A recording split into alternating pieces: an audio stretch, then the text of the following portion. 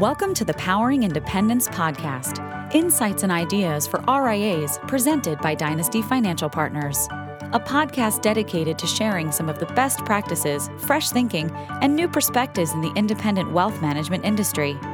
Your hosts for today's episode are Ed Friedman, Director at Dynasty Financial Partners, and Gordon Ross, Director at Dynasty Financial Partners. Hello and welcome to another episode of the Dynasty Powering Independence podcast. My name is Gordon Ross and I'm joined as ever by my co-host Ed Friedman. Ed, hello there. Good afternoon. I've been looking forward to today's recording for a long time because today's podcast is going to focus in on a topic that I believe is one of the most interesting areas in the wealth management industry today, and that's inorganic growth. Plenty of focus within the industry is on organic growth, but the area of inorganic growth and M&A and advisor recruitment is actually an area where there's an awful lot of activity, but in our opinion, there's not a huge amount of information and guidance. And a number of really key and large organizations within this industry are growing quite aggressively in that through that sphere in the wealth management industry today. So what does the current state of the marketplace look like? What are firms looking for? What are advisors expecting? What makes a good deal? How can you avoid a bad deal? These are all the questions currently being asked within the industry, and hopefully today we're going to provide some of the answers. To help discuss these questions, we're joined by a stellar panel of industry experts. First up will be Mindy Diamond from Diamond Consultants, one of the leading recruiting firms operating in the wealth management industry today. We will then be joined by Phil Fiore, CEO of Procyon Partners. Procyon is an RIA based in Shelton, Connecticut that's been extremely active in the area of RIA recruiting and acquisitions. And lastly, we'll be joined by our friend and colleague, Justin Wenkel, Director of Strategic Analysis at Dynasty Financial Partners. Justin works very closely with Dynasty Network firms that are looking to grow inorganically, and he sits at an interesting crossroads in the industry because he deals with both buyers in terms of RIA firms and also sellers, the advisors and the advisor teams looking to join other firms. So it'll be great to hear from these three people throughout the course of today, and we very much look forward to it. So I'm going to start with Mindy. Mindy, hello there. Thank you so much for joining us. I'm thrilled to be here. And if this topic is near and dear to your heart and you were excited, I promise you it's nearer and dearer to mine. And I'm thrilled to be a part of this. Well, thank you so much. So why don't you start by giving us some background information about you and your firm? Sure, happy to. So I started Diamond Consultants 20 years ago. In fact, this past September, we celebrated our 20th anniversary, literally on my bedroom floor. Began by recruiting primarily wirehouse advisors, talking to advisors at Merrill Lynch about moving to Morgan Stanley and Morgan Stanley advisors about moving to UBS and so on and so on. And the reason for those beginnings was because the RIA space was not something that was a mainstream consideration or anything that either the most entrepreneurial of the lot or someone that was really close to retirement that might have thought about it in those days. It's astounding to me, and we'll talk as we move through about what's changed, but just the biggest thing is how mainstream going independent is. Over the last 20 years, we've really evolved the business. And today, probably 80% of the work that we do, and we are an executive search and consulting firm specializing exclusively in working with advisors, is all about moving advisors, breakaway advisors from the traditional captive space to some version of independence. And we're proud to partner with Dynasty on having done a lot of the deals that they've successfully closed. Excellent. So I want to delve initially deeper into that, something that you just touched on there, and the fact of the industry has changed so much. I mean, you launched your firm in 1998, I believe. Correct. What does that change look like? If you think about the industry you were working in originally to what it looks like today, like how has it changed? Yeah. So the truth of the matter is, I think the biggest change is a change in advisor sentiment. And the change in advisor sentiment has been really driven by just how much the firms, the captive big brokerage or big banks that the advisors work for has changed. So What's changed in those firms is that the banks have become more heavy-handed, operating under the belief that advisors are making too much money, and a culture of really wanting to cut costs and trim and better margins and all of that. And a lot of that has caused a real disconnect, a lack of congruity, if you will, between what the advisor wants or sees as best practice and what the firms want. And as a result, the change in advisor sentiment has been enormous. So 20 years ago, even 10 years ago, what advisors valued most, a quality advisor, was the biggest amount of cash they could get up front.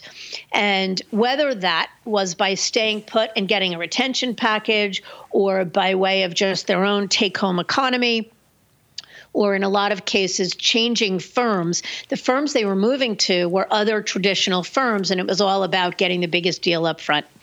If we fast forward to today, the change in advisor sentiment, what motivates advisors is much less about the upfront cash. And it's not to say they don't care about it, but they're much more focused on building equity, building a legacy, gaining freedom and control, working in an environment that allows them to be more of a fiduciary and serve clients better. So the other thing is that at the same time, during this period, and a lot in the last year, the deals, the transition packages that the big firms were offering to incent advisor movement have sort of yo-yoed, if you will. You've got big firms like Morgan Stanley and UBS pulling out of advisor protocol, which makes moving a little more challenging from one big firm to another. You've got deals that were at a low point and then back at a high point. But the playing field's been leveled a lot as deals have come down in the wirehouse world. The delta between what an advisor can get in the first few years as an independent and what an advisor can get by changing firms has become much less. And that's a good thing. That's a lot of what's driven the move. Okay, great. So, we often hear that there's a disconnect between the advisors and the recruiting firms or potential acquirers. There's a disconnect in valuations. The advisors are expecting one number, and acquirers are thinking a completely different number. What's driving that? Well, I think that an advisor always believes. I think, take it away from advisors for a second. I think generally speaking, a buyer always wants to be paid the most, and the seller always wants to pay the least. And the disconnect is what drives the whole negotiation process. But as advisors are concerned, part of the disconnect comes from the fact that for years and years and years, it was the Wild West in terms of deals or transition packages that were being offered were only going in one direction, and that was up. So while it's not that, whatever you want, we're going to give it to you, but there was no limit. We were seeing deals that were as high as 4x, 4 times an advisor's trailing 12 months production to move from one firm to another. And as I said, that's come way down. But part of that sort of fueled this belief on the part of an advisor that they could get anything they wanted, that it was very much a buyer's market, if you will. And today it probably still is because the competition for top advisors is stiffer, but there is an absolute limit to the amount of cash up front that goes into a deal. Mindy, you sit in an interesting kind of position in the fact that you are often kind of the middle person in kind of these discussions.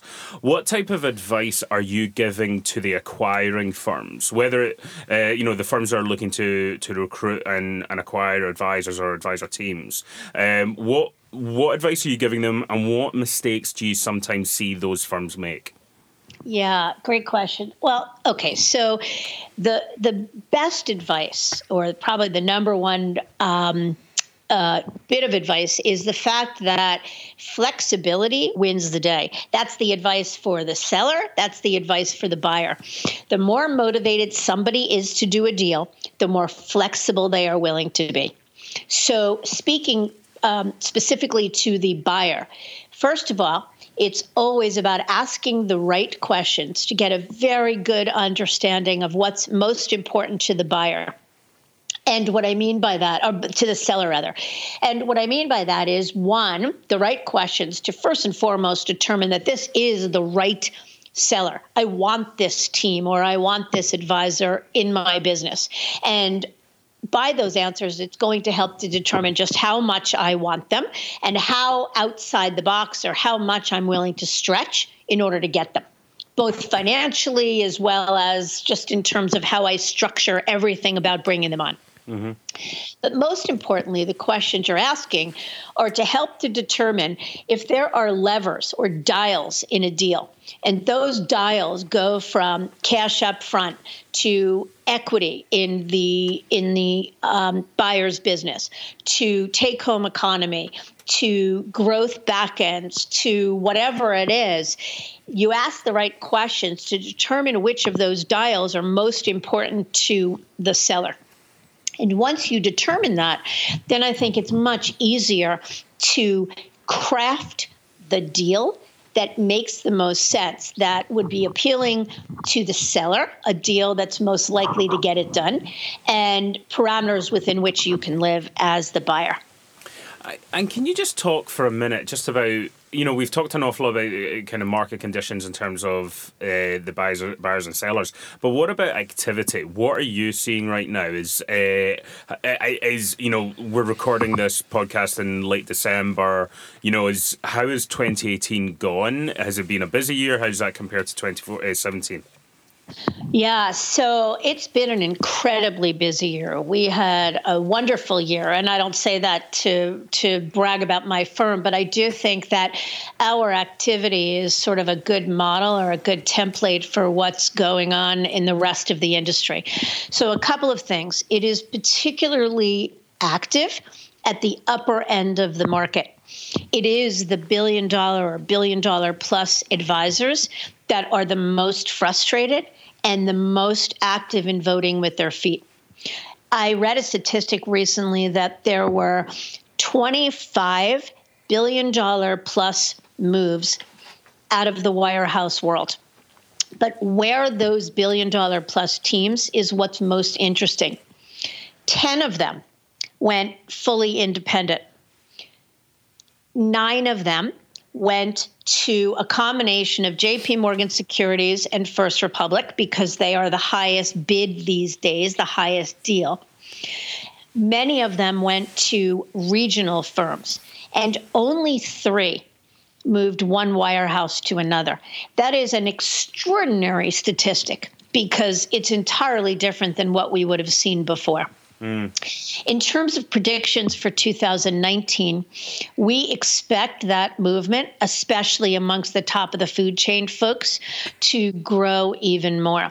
One, because the big firms are doing more to take more control away from the advisors, and 2, because independence in particular has become so valid, and as the waterfall of possibilities ways for an advisor go independent, and the ecosystem having grown so legitimately and robustly with firms like Dynasty who can support the most sophisticated of breakaways, we expect to see a whole lot more of it.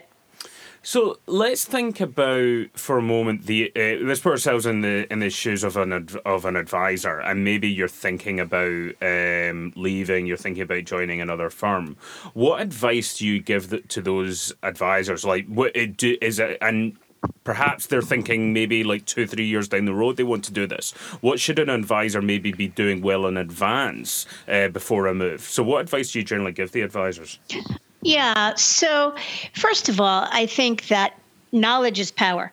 So whether or not an advisor is terribly frustrated, unhappy, or certain that he wants to make a move, I think that the waterfall of possibilities and the landscape of the industry has changed so much in the last probably 5 years, let's say, that advisors that haven't explored or gotten educated about what their options are and what life beyond their firms looks like in the last number of years might be wise to at least ask the questions. And again, not because I think everybody should move, far from it, but I do think that as life within the big firms is changing, it's more important than ever to get educated about what it means elsewhere. And the reason I say that is because with all the talk about what it means to be a fiduciary, at the end of the day, what it means to be a fiduciary is to know for certain that every action you take is in the best interest of your clients. And that starts with where you work. So if there's any uncertainty whether today your firm is the best place or 5 years down the road it will be the best place, it's my opinion. And I think not just because I'm a recruiter, but I happen to really believe that every advisor needs to, you only know part of the equation if you only know your own firm. So that's one thing, is to get educated. The second thing is that if you believe you have a move in you, you want to move, you think you want to move, in my opinion, it always serves you to do it sooner rather than later. And not because anybody's looking to make a deal or to suggest that everybody moves, but time is not an advisor's friend. One, because the longer you stay with your firm, the more tied up you get, and the more control you likely cede to your firm. Secondly, if you begin to discover that there are better ways to serve a client, then it is hard to have your feet in two lands. It's almost impossible to unsee what you've seen. So once you've seen or you begin to believe that there's a better way of serving clients or running your business or growing your business, it doesn't serve anyone to prolong the inevitable. And at the very least, it all comes back to sort of getting educated. And I think that's really the key. Wonderful. Thank you, Mindy. That's excellent. I want to bring Phil Fiore into the discussion now. And Phil, as you know, you're the CEO of Procyon Partners. Please start by just kind of giving some background information about yourself and the company. Great. Gordon, thank you very much for having us. This is awesome. And M&A, as you know, is a key tenet of ours. So glad to be here. I'm one of 5 co-founders of Procyon, and myself and my fellow partners have been together for over a decade, and I've been doing this for almost 25 years myself. As you said, we're currently headquartered out of Shelton, Connecticut, but we're very close to open up 2 additional locations, hopefully one here in New York City very, very soon, which is exciting for us. Procyon has 2 distinct businesses. We have a private wealth business that has approximately $500 million in change in it today. And we have our institutional retirement consulting practice, which has just under $3 billion today that we consult on. And we have 15 people that make up the Procyon family as I sit here today. Excellent. So, you know, growing inorganically and M&A is a key part of your growth strategy.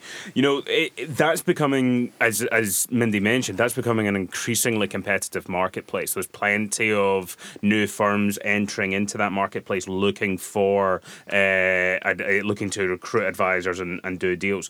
What are you guys at Procyon doing to differentiate yourself against those competitors? Yeah, Gordon, that's a really good question. And I think that at Procyon, we do M&A very, very different than most. A lot of RIAs that are involved in the M&A game are looking to grab top-line revenue and AUM and are happy to earn a small scrape on that business. We don't think about M&A that way at all. We think about our M&A strategy as a way to make our company better and offer more resources and services to our clients. So when an FA or a team of FAs join our firm, they're not in an island. And we're not just saying, hey, good luck, let us know how the technology is.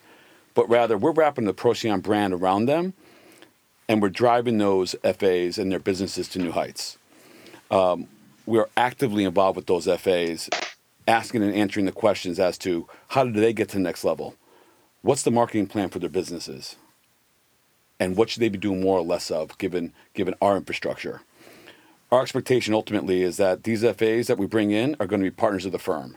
So for us, we want to start that process right from the get-go and build a relationship based upon our future partnership, not just some small economic benefit. Fantastic. So we've talked an awful lot. Mindy was just talking about how much activity there's been in the market, and we're hearing, and I think it's more and more, we're hearing more and more people use the word frothy in the market, and that some valuations, some deal multiples appear frothy.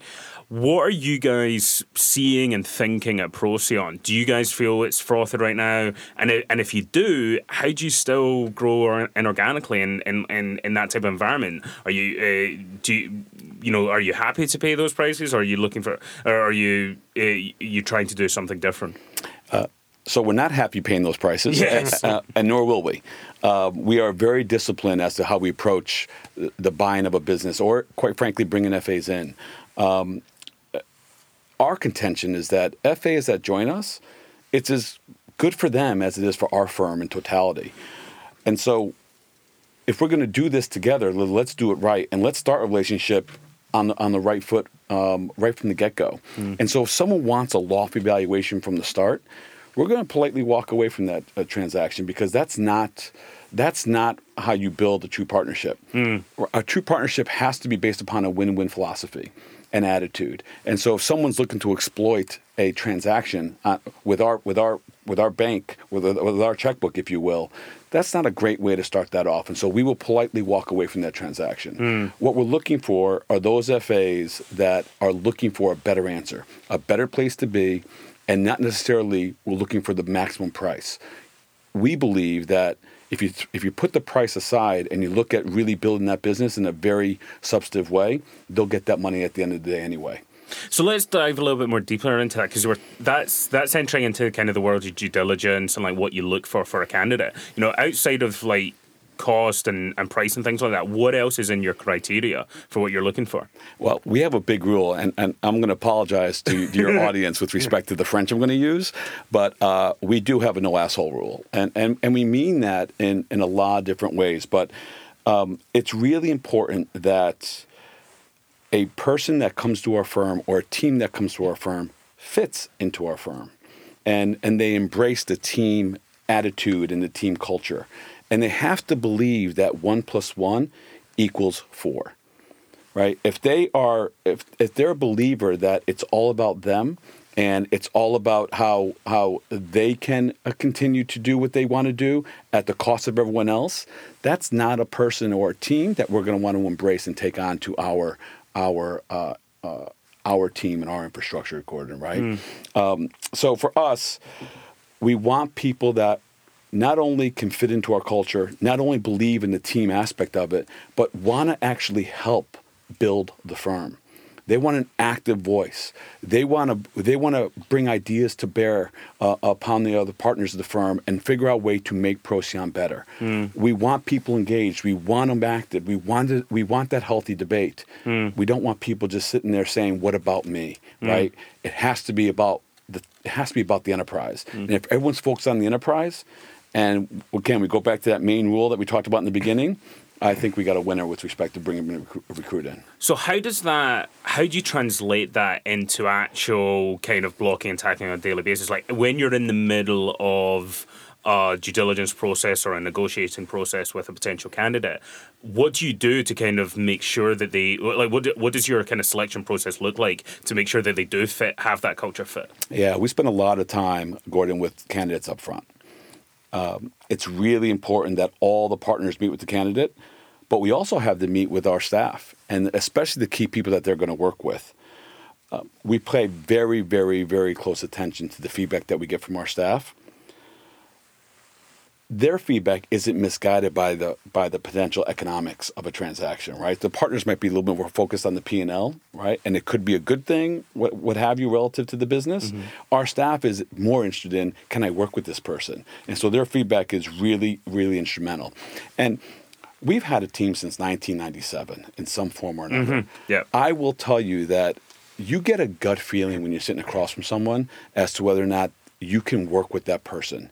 And it's not very often that we go against our gut and have that decision have worked out, right? So again, there's a lot of things that we talk about and utilize our full team for, but more often than not, our gut's going to reinforce exactly what we should be thinking relative to any candidate. And that seems to have worked pretty well over the last 25 years for us. Yeah, and this brings up an interesting topic that I think is an issue for many firms in this industry, and the fact that you have, there's 5 founding partners at Procyon.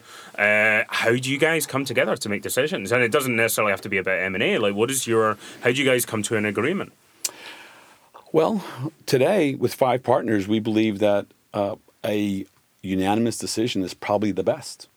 And that might not necessarily be it might be in conflict with what I want. Mm-hmm. But at the end of the day, if all of us come to a consensus, it's probably the right decision for the business, probably the right decision for our clients, so forth and so on. Mm-hmm. And so with disrespect to M&A, I had that effort, obviously, for the firm.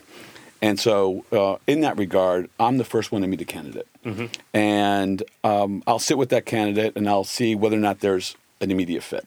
Again, more of a gut play, but also looking at their business. If I decide that this candidate is a good fit, and by the way, I can't tell you how many people don't make it to this next round, right? There's a lot of people that we're talking to that we will respectfully just shake hands and walk away. They're not a good fit for us. But assuming that they are a good fit, they will go and come in and meet with the partners. And, we kind of call that our Partners Acceptance Committee, which today is comprised of all 5 founding partners. And so the candidate will come in and meet with all of us, and the partners will have a gauge as to whether or not this candidate is a fit or not. Mm-hmm. Assuming it's a fit, then I'll have a one-on-one economic discussion with that candidate. Mm-hmm. Assuming that goes well, we'll then bring in the associates.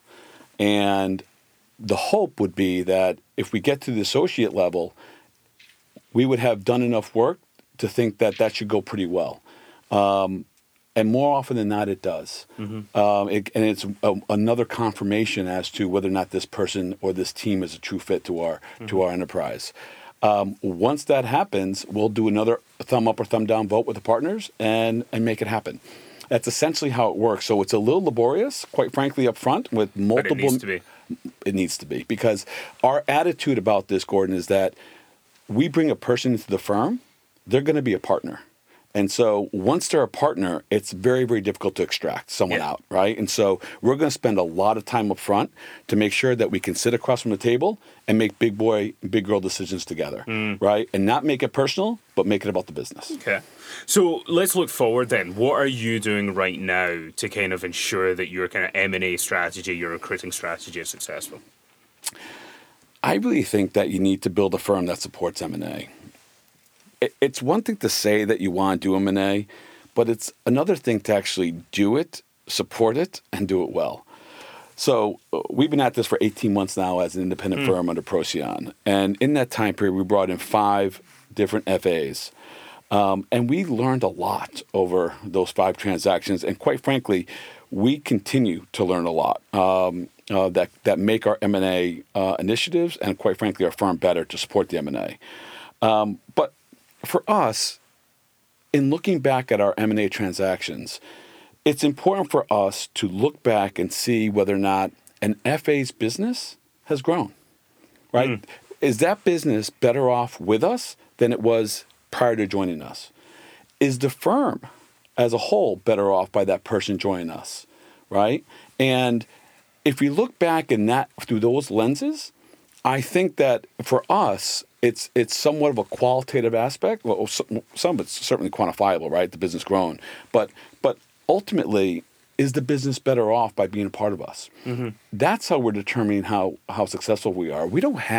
Procyon doesn't have a number where we're saying we want to bring in 10 FAs in 2019.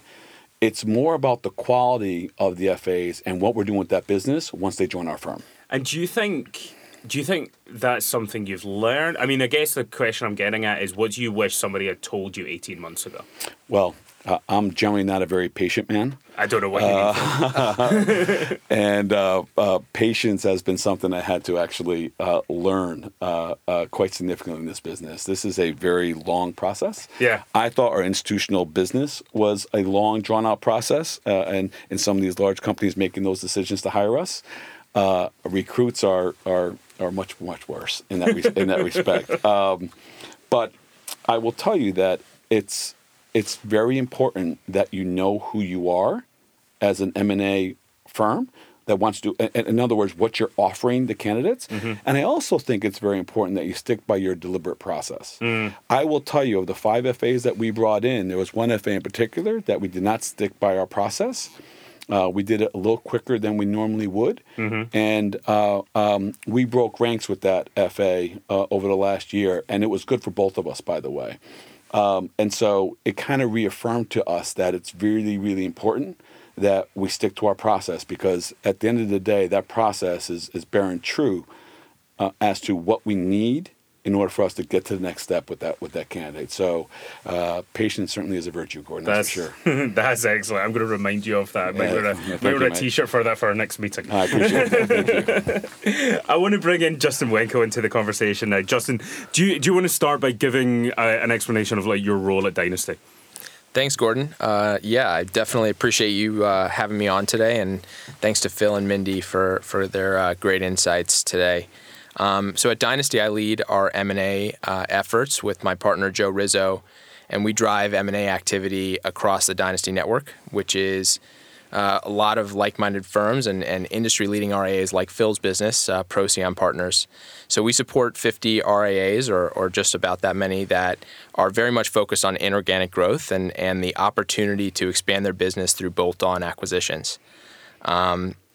We work with each of these clients to build out a strategy and execute against that strategy that ensures it's accretive to their business, that it's a deal that they can bring to the table that's competitive in the market, and that we create a deal that's as efficient and repeatable as possible for especially for firms like Phil's, who are looking to do this multiple times each calendar year. And at the same time, we've seen the quantity and the sophistication of RIA acquirers continue to increase over the course of the last several years as more and more institutional capital floods into the market and into our space. So Dynasty empowers firms who don't have the scale necessary to support a full-fledged in-house deal team. And we enable those firms to execute M&A at a very high level. Gordon, let me just add something. Just being on the other side of this and being able to use Justin's and Joe's team with respect to M&A, as someone who's in the trenches, wanting to do deals, you tend to get very close to deals. And quite frankly, deals get emotional, right? You want to close it.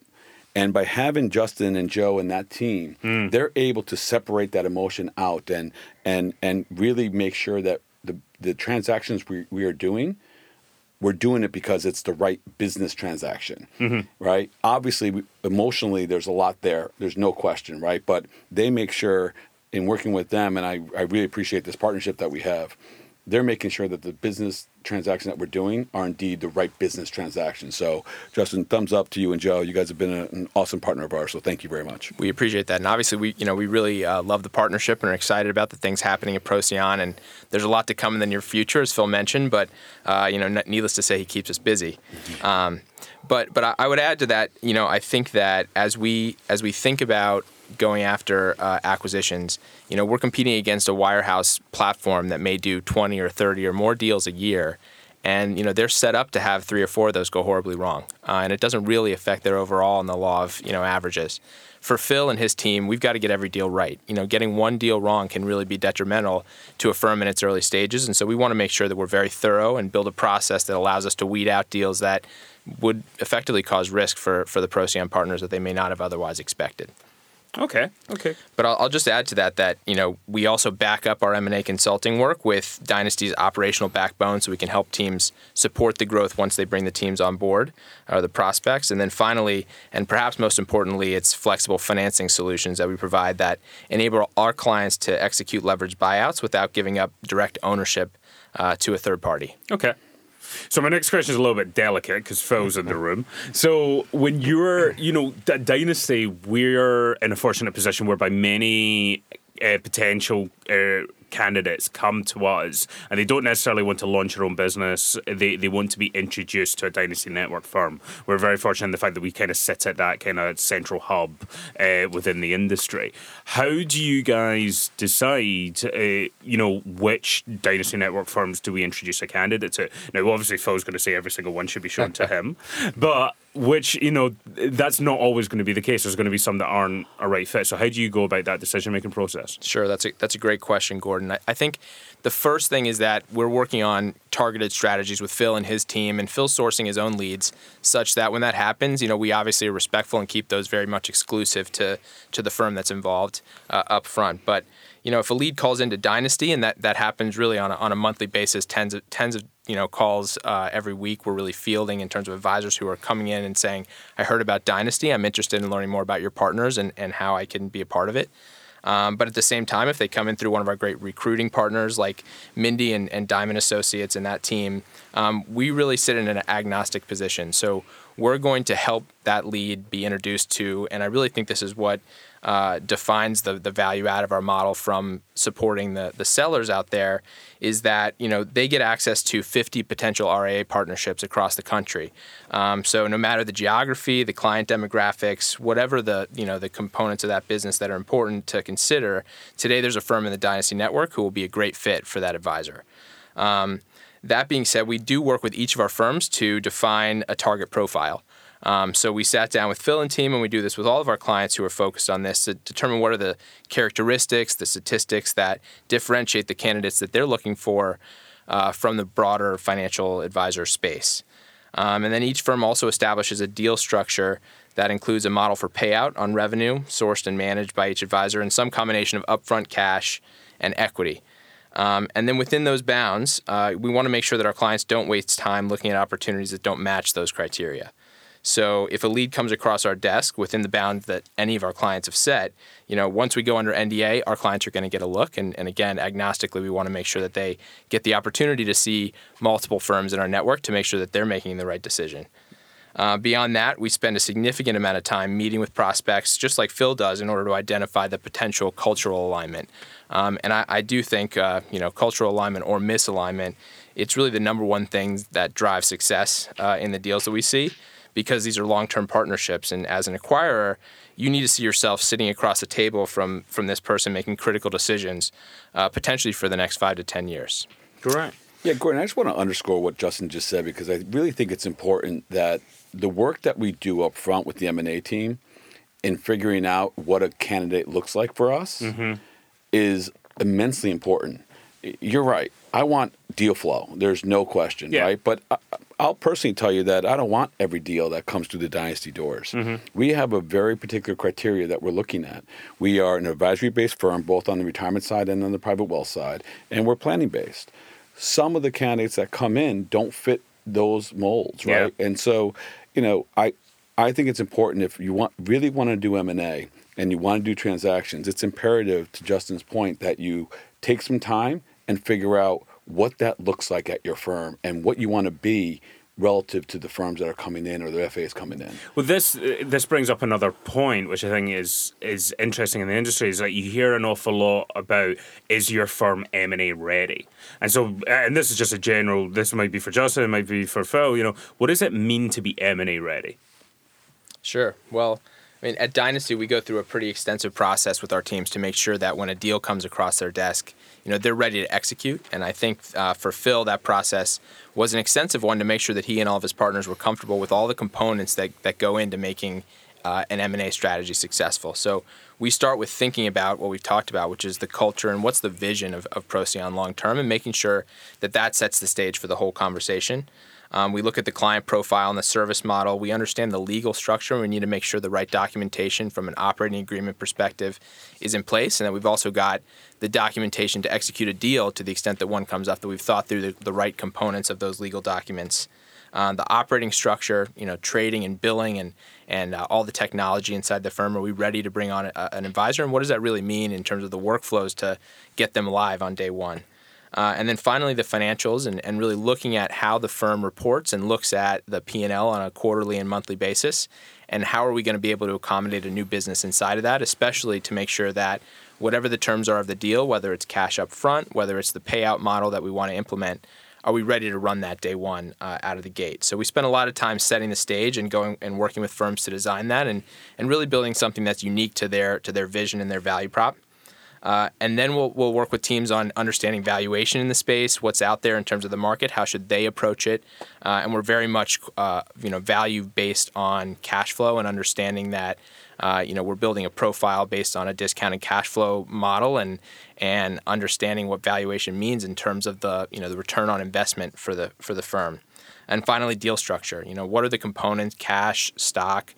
Is it an affiliation model with a scrape like Phil talked about earlier? And are we comfortable across the firm with building some flexibility into certain areas so that we can go after a wider net of opportunities, whether it's advisors selling their firm or potentially younger advisors looking for a platform to grow. Mm-hmm. So those are really, I think, the components that go into getting ready and making sure your firm is operationally ready to do M&A. And then we spend a lot of time building a strategy. And around that, it's at the very forefront, thinking about the right collateral and right strategy to market to advisors, because most of our firms spend most of their time thinking about how do we market to end clients, and it's a very different message, I think, though it has a lot of the same tenets to target advisors and show them why being a partner at Procyon is such an exciting thing. So. And what does it mean for like a candidate to be M&A ready as well? Like legally, if you're thinking about moving, what are the big like do's and don'ts? Well, I think Mindy is probably best in terms of understanding what's at stake for candidates when they don't execute a move in the right way. But at Dynasty, we've launched 50 firms. More than half of those were breakaway advisors who had to be very much strategic about the way that they transition their book. So I think first and foremost, when it comes to kind of the legal questions, you want to review your employment agreement and any documents that you have executed, signed with your current employer, and also the employee handbooks that they have, because those terms govern what you can do and what you can't do. And beyond that, don't sign anything new if you can avoid it. You should definitely get counsel through someone who's experienced, that understands your specific employment and regulatory situation. I would recommend that you keep the circle small, and these are just kind of pre-deal considerations. But don't tell anyone if they're not absolutely critical to the transaction, and at the same time, make sure your spouses and significant others are in the loop, because again, you don't want to risk anything and any documentation flowing around that could out the situation. And finally, don't take home any documentation or electronic or other communications until you really know what your rights are. Mm-hmm. And with that, remember that access to any device that you use to access firm systems or any technology is the firm's property. And so you need to be really careful about communication on that front. Okay. All right. And what about kind of a candidate making themselves, from a deal point of view, attractive or unattractive, or a candidate point of view, unattractive or attractive? Like, what can a candidate be doing to make themselves, attractive to the acquiring organizations? Well, within the bounds of what I just said, I think it's building a profile of their business. Understand what they want.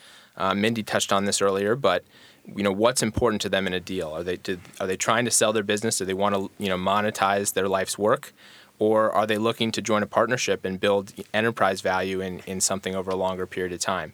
And we spend a lot of time focused on both of those types of transactions, but there's very different solutions, very different deals that go behind that. So know what you want. And again, we spend a lot of time in a consultative way helping pull that information out of a candidate. But at the other side is understand the structure of your business as much detail as you can, and that means thinking about your clients, the revenue profile, how you bill clients, what the size of the relationships are, all the statistics that go behind your business. You would be surprised, especially when we work with wirehouse advisors. They don't have access to full information on their business, and there's a reason for it typically within the bank model. And so building that profile and really having a good understanding of the components of that business so that we can build a real and accurate valuation model behind it is critical. So if you can start to put that information together, you're going to be better positioned to go out there. Okay. So we've got about 10, 15 minutes left, and I want to open up the remaining questions really to the group and have a group discussion. And I want to pick up on one thing Mindy talked about in terms of how, in the last 12 months, we've seen certain organizations leave the broker protocol.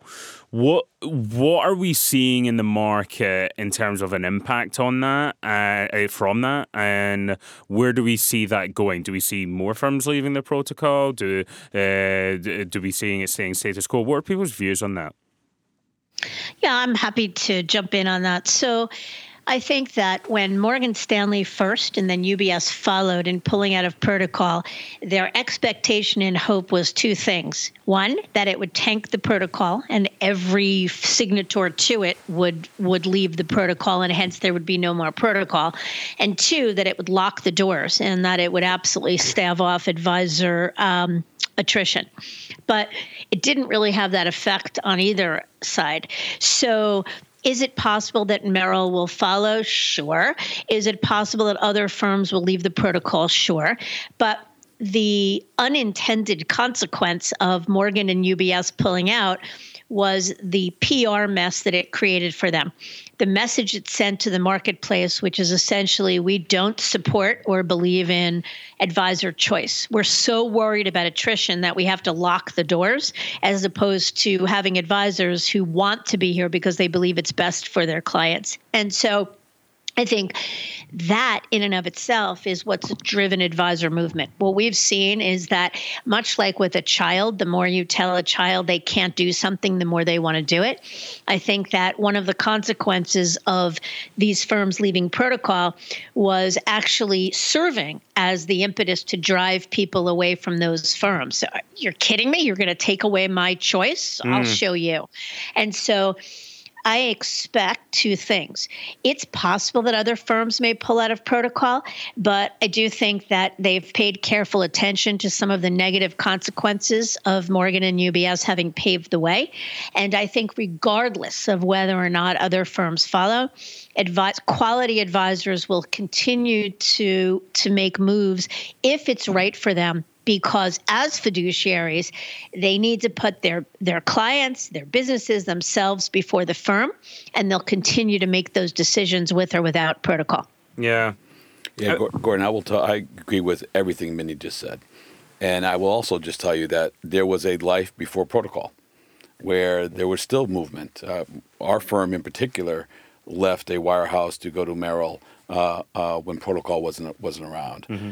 It all becomes around and centers around client choice, right? Client's going to dictate ultimately where they choose to do their business. Mm-hmm. And what strikes me about this whole protocol, or at least getting out of protocol, is shouldn't the energy be spent on just making the firm better? Yeah. Right? Doesn't that seem like a more realistic way to go about it versus telling your FAs that they're locked up? Just make it better, and so they want to stay, right? And compete in that regard, right? Versus keeping these poor FAs, tightly wound. So I think, to Mindy's point, I think it was a total reversal of what they wanted. The unintended consequence actually happened, right? They didn't expect the uproaring that they got, and I suspect that now that that's been a year and change, that more and more FAs are gonna realize that there's life on the outside, and it's still okay to leave, irrespective of protocol or non-protocol. Yeah. So let's say you've done a deal, the advisor's signed on board, and it's day one. What can you do? Whether this be the firm, whether this be the kind of, what does a good transition look like? Like what can you do to ensure that the transition of an advisor and their clients over goes as seamlessly as possible? Well, for one, I think it's about being really self-aware and self-honest. So the bottom line is, if you're an advisor and you are not 100% confident in the depth of relationship you've built with your clients, then no matter how exciting it may be to move, or no matter how frustrated you are where you are, a move is going to fail if you don't have a strong relationship with clients. Secondly, I think that for an advisor that's moved multiple times in his career, the bar goes up in terms of how much he really needs to paint a picture for his client of this move really being for their benefit. I think that the stakes are higher and clients are much more sort of a definitive, I'll follow because I trust you the first time. And I think that sort of definitive, heck yes, I'll follow goes a little down each time with each subsequent move. And I think the self-aware and self-honest piece extends to being really, really clear about what's driving the bus. We talk a lot at our firm about red herrings, that in almost every deal, advisors who are not really clear up front about what the most important motivations are for the move will get to a point where they'll sort of lose track of why they're moving and decide to stay or go or move or make a decision based upon something that wasn't really all that important in the first place. And so we take advisors through a process that it's a list of 20 questions or so that are sort of a self-assessment that really help advisors get clear on what is frustrating them. What do they want to be when they grow up? What's most important to them? What are the 5-year goals, the 10-year goals? What's the end game? How important is transition money? Lots of questions like that. And I think the clearer you are on that up front, the absolute more successful the move will be and the more certain you can be that you've chosen the right option. And is there any common themes or correlation in the kind of the answers you're getting to those 20 questions? Is there a recurring theme with the people you're talking to? Well, yeah, because so that goes back to what I mentioned early on about the biggest change being a change in advisor sentiment. So 10 years ago, let's use that as a benchmark, even 5 years ago, probably the biggest motivators for a move were change in brand. Like, I've become frustrated. I don't love it here. And here being Merrill Lynch, Morgan Stanley, or any firm for that matter. And I want to make sure that I'm taking chips off the table, that I'm creating the best deal in the short run for myself.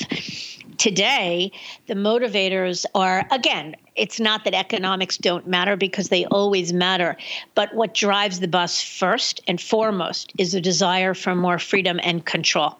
And that's why you see advisors like Phil Fiore, quality advisor from a traditional wirehouse firm who 10 years ago, and I don't want to speak for Phil, who probably never would have thought about going independent just because it wasn't mainstream. It wasn't what a high quality top advisor did. Today, if control and freedom is most important, control and freedom in terms of how they service clients and in terms of how they grow is most important, then in good conscience, they can't move from one major firm to another. Going independent is likely the only right decision. Yeah, Gordon, just to add to that, and Mindy, you're right. 10 years ago, I wouldn't have thought this way. You're 100% accurate about that. I think that clients are very smart and well-educated relative to FA moves and transitions and what it all means for the FA and or the client, right? 10 years ago, that was not the case. Now it's very, very transparent. And so as FAs are considering their next move, it's, to Mindy's point, it's really, really important that they put the economics aside. And again, I'm not belittling the economics. They're very, very important. But there has to be a value prop that is associated directly to the client experience and the client services that you're offering. And if it's only about the money, I would tell you that I believe that transition will not go well. Because, again, I think that clients are just very, very smart today. And they deserve better, quite frankly. I couldn't agree more. And I'll add one thing to that, Phil, and it's the fact that I think 10 years ago, the term fiduciary or fiduciary standard was something advisors only read about or heard about in trade publications. But today, the notion of the fiduciary standard, or more importantly, their advisor being a fiduciary, is something you read about in mainstream publications. And it is clients, I think, that have really driven the bus, that have really driven advisors to be forced into putting their interests first. As advisors become aware of the fact that they could have an advisor who works for a traditional firm who is held only to a suitability standard, or have an advisor where the safe asset custody and the product manufacturing and the advice are separated, to have an advisor that has access to the whole of market versus an advisor who's limited by the guardrails or the box that their major firm puts them in. As that becomes the notion of what it really means to become a fiduciary becomes more and more mainstream, clients, I think, will force this discussion even more. So that brings up this is an interesting question, and it's maybe a controversial question, so don't worry, we can edit this out if you don't like your answer. But game theory this out. Like, if you're the CEO of a warehouse right now, what do you do? Like, where does this go from here? If you're the CEO of a warehouse, how do you respond to this, independence movement? What would you be doing if you're the CEO of Merrill Lynch or the CEO of Morgan Stanley, or insert any other name in there? Yeah, well, I'm so happy to answer that. Forgive me, I'm sorry. The truth of the matter is that if the question is what would we do, I think that's probably a very different answer than what they will do, or what those that are serving as CEOs of those firms will do. So for one, you look at a firm like Wells Fargo, who says, we've had a lot of losses. If you can't beat them, join them. We're going to launch an RIA arm.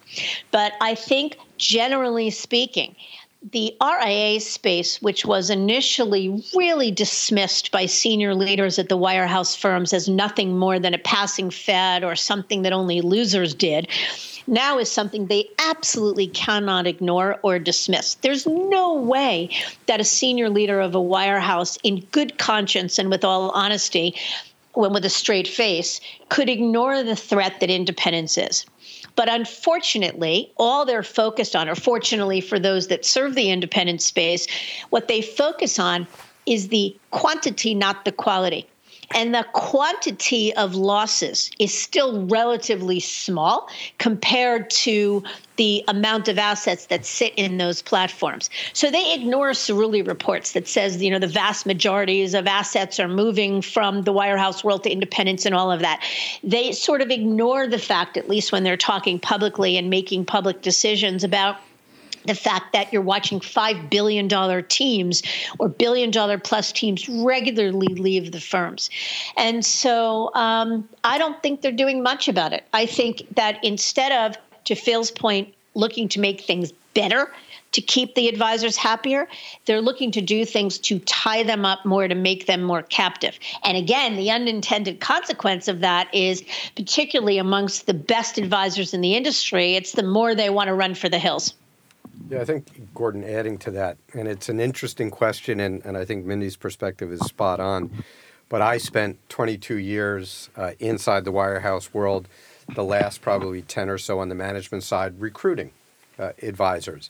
And after I had left and gone to the independent space, I had a meeting with one of the CEOs of one of the leading firms' wealth management business. And we were having a discussion about this move to independence, because I'd already been in the independent space probably for about 4 or 5 years at that point. And he said to me that he did not necessarily believe what he was reading in the press about this tsunami that was happening to independence. And I said to him, you know what, you're absolutely right. I said, the press always reports to an extreme, and you have to find that middle ground. I said, but make no mistake about it. Every tsunami starts with a few ripples on the shore, and it is the firm that ignores those ripples. They do so at their own peril. And I think Mindy's point is well taken. Statistically, the numbers are right there in front of us and in front of them to see. We see this shift in assets. We see this shift in advisors. And probably 8 years ago, Cerulli predicted or forecasted that in the 2016-2017 timeframe, we would see asset movements in a given year start to tilt to what they call the non-traditional, the independent space, and away from the big money center banks and the wirehouses and the like. And it happened. I mean, we saw the statistics from the prior year. So inside the independent world, we are really kind of hoping that they continue to keep their head in the sand, because it allows some of the industry's best advisors and with them their clients to make this move to, as Mindy said, this fiduciary standard, this fiduciary model that serves not only the advisor exceptionally well, but more importantly, the client. So, listen, this can be our closing question. I'd like to go around the horn here and ask each person to answer. What does this look like in 10 years then? The wealth management landscape in 10 years, in terms of composition, in terms of the types of firms, the size of firms operating in that space. What do we think that looks like? Mindy, do you want to go first? Sure. Look, I think that there will always be big money center banks and plenty of advisors that will want to practice there and should practice there. Hopefully, in that period of time, the firms will figure out a better equilibrium. They won't continue to frustrate their advisors, but find a better way to serve them. But in the meantime, in the next 10 years, I think that we will continue to see consolidation within the RIA space as it's harder and harder for a standalone independent to survive, both economically and from a value proposition perspective. Secondly, I think that we will continue to see more and more breakaway momentum. So while there will always be a home for the wirehouses, it's not that they're going out of business, but I do think we're going to continue to see much acceleration in the breakaway space. And I think that the independents in general, the ecosystems to support it will continue to grow. The institutional capital, as Justin referenced, that looking to flock to and support the space will continue to grow and become more available. And I think that the independent landscape will become more and more relevant over time. Okay. Phil? Yeah, I agree with what Mindy just said, Gordon, on all fronts. I would just echo that I believe there's going to be massive RIAs. It used to be that you had $1 billion, you were a very large RIA. I think that number now is moving north of 10 billion, and I think scale's the game. I think that, to Mindy's point about where independence is going, I think that you need to be able to have scale in order to bring the resources to bear upon the client base in a very unique way and very different than what the big money centers are doing. And so I do believe that there's going to be massive consolidation within the RIA industry, and I think that's very healthy. And I think there'll be several very large players with tens of billions of dollars under management that are bringing unique services and resources to the clients. And I think that's going to be awesome for the clients. Mm-hmm. Justin? Yeah, I'd second what both Mindy and Phil said in the sense that when we look at the number of transactions that get done every year, I think it's a statistic like 80% or more than that are done by firms that are $1 billion and greater today. So the big firms out there are only getting bigger. I think we're going to continue to see that trend. I think from the product and service side, you can't deny the fact that client interests are best served in the independent space, and the technology continues to get better and better. But I do see that the banks are going to continue to shift to open up their platforms to allow more products over the next 10 years to access the independent space, because that's becoming a new, very important distribution opportunity for them. So I think that RIAs are going to get bigger and stronger around the country, and we're most likely over that 10-year window going to go through a period where valuations dip down. But at the end of the day, for RIAs that are growing fast and have very, very strong sustainable cash flows and can establish themselves as differentiated in the market, we're going to see valuations continue to sit in a really premium space, and again, institutional capital fueling that. Okay. Ed, anything to add? Well, geez, our experts have kind of covered everything, I think, and done it well. I think if you look out 10 years, I kind of like Justin's point that, and kind of building off of Mindy, these money center banks will be there, but I think 10 years from now, a larger proportion of their business will be to service or sell to the independent space, whether it's their product, whether it's their banking abilities. We're starting to see some of that. We see asset managers in the industry that in the past, while they serviced, I guess, the RIA space, now they're actively going after and looking at ways to work with RIAs. I do believe that valuations may start to come back into a normal range. I think we as an industry will become much better at M&A and at banking and at valuation. I think we will see this consolidation. There are 687 firms in this country right now that are over $1 billion, and they control 60% of the assets in the independent space, but they only make up about just under 4% of all of the RIAs out there. I think that consolidation is going to continue. I think Phil is spot on. A $10 billion firm 5 or 10 years from now might be middle of the road. So I think we're going to start to see that. I think that's also why this discussion around M&A and inorganic growth is not only so important to all the firms who may be listening, but to our industry in general. We have an aging population in the industry. Approximately 53% are 55 years of age or older. Where is that going to go? Where are those assets going to go? Are we bringing in the next gen, which is an interesting separate topic? But because of that, these bigger firms, I think, are going to start to dominate, and we're going to start to see regional type of RIAs as opposed to kind of the mom and pops that we might have seen, 10 or 15 years ago. Excellent. Well, with that, I want to draw a close to today's podcast. Thank you so much to our guests once again. I thought that was wonderful, and we look forward to speaking to you another time soon. I want to thank our guests for the great comments and insight, and I want to thank you for tuning in and listening to our podcast. I hope you found it entertaining, informative, and helpful. If you have any comments, questions, or would like to connect with Dynasty or any of our guests, please feel free to contact us at podcasts@dynastyfp.com. That's podcasts@dynasty, F for Frank, P for Peter.com. We look forward to you joining us on our next podcast. Until then, remember, at Dynasty, we get to live our American dream by empowering others to live theirs.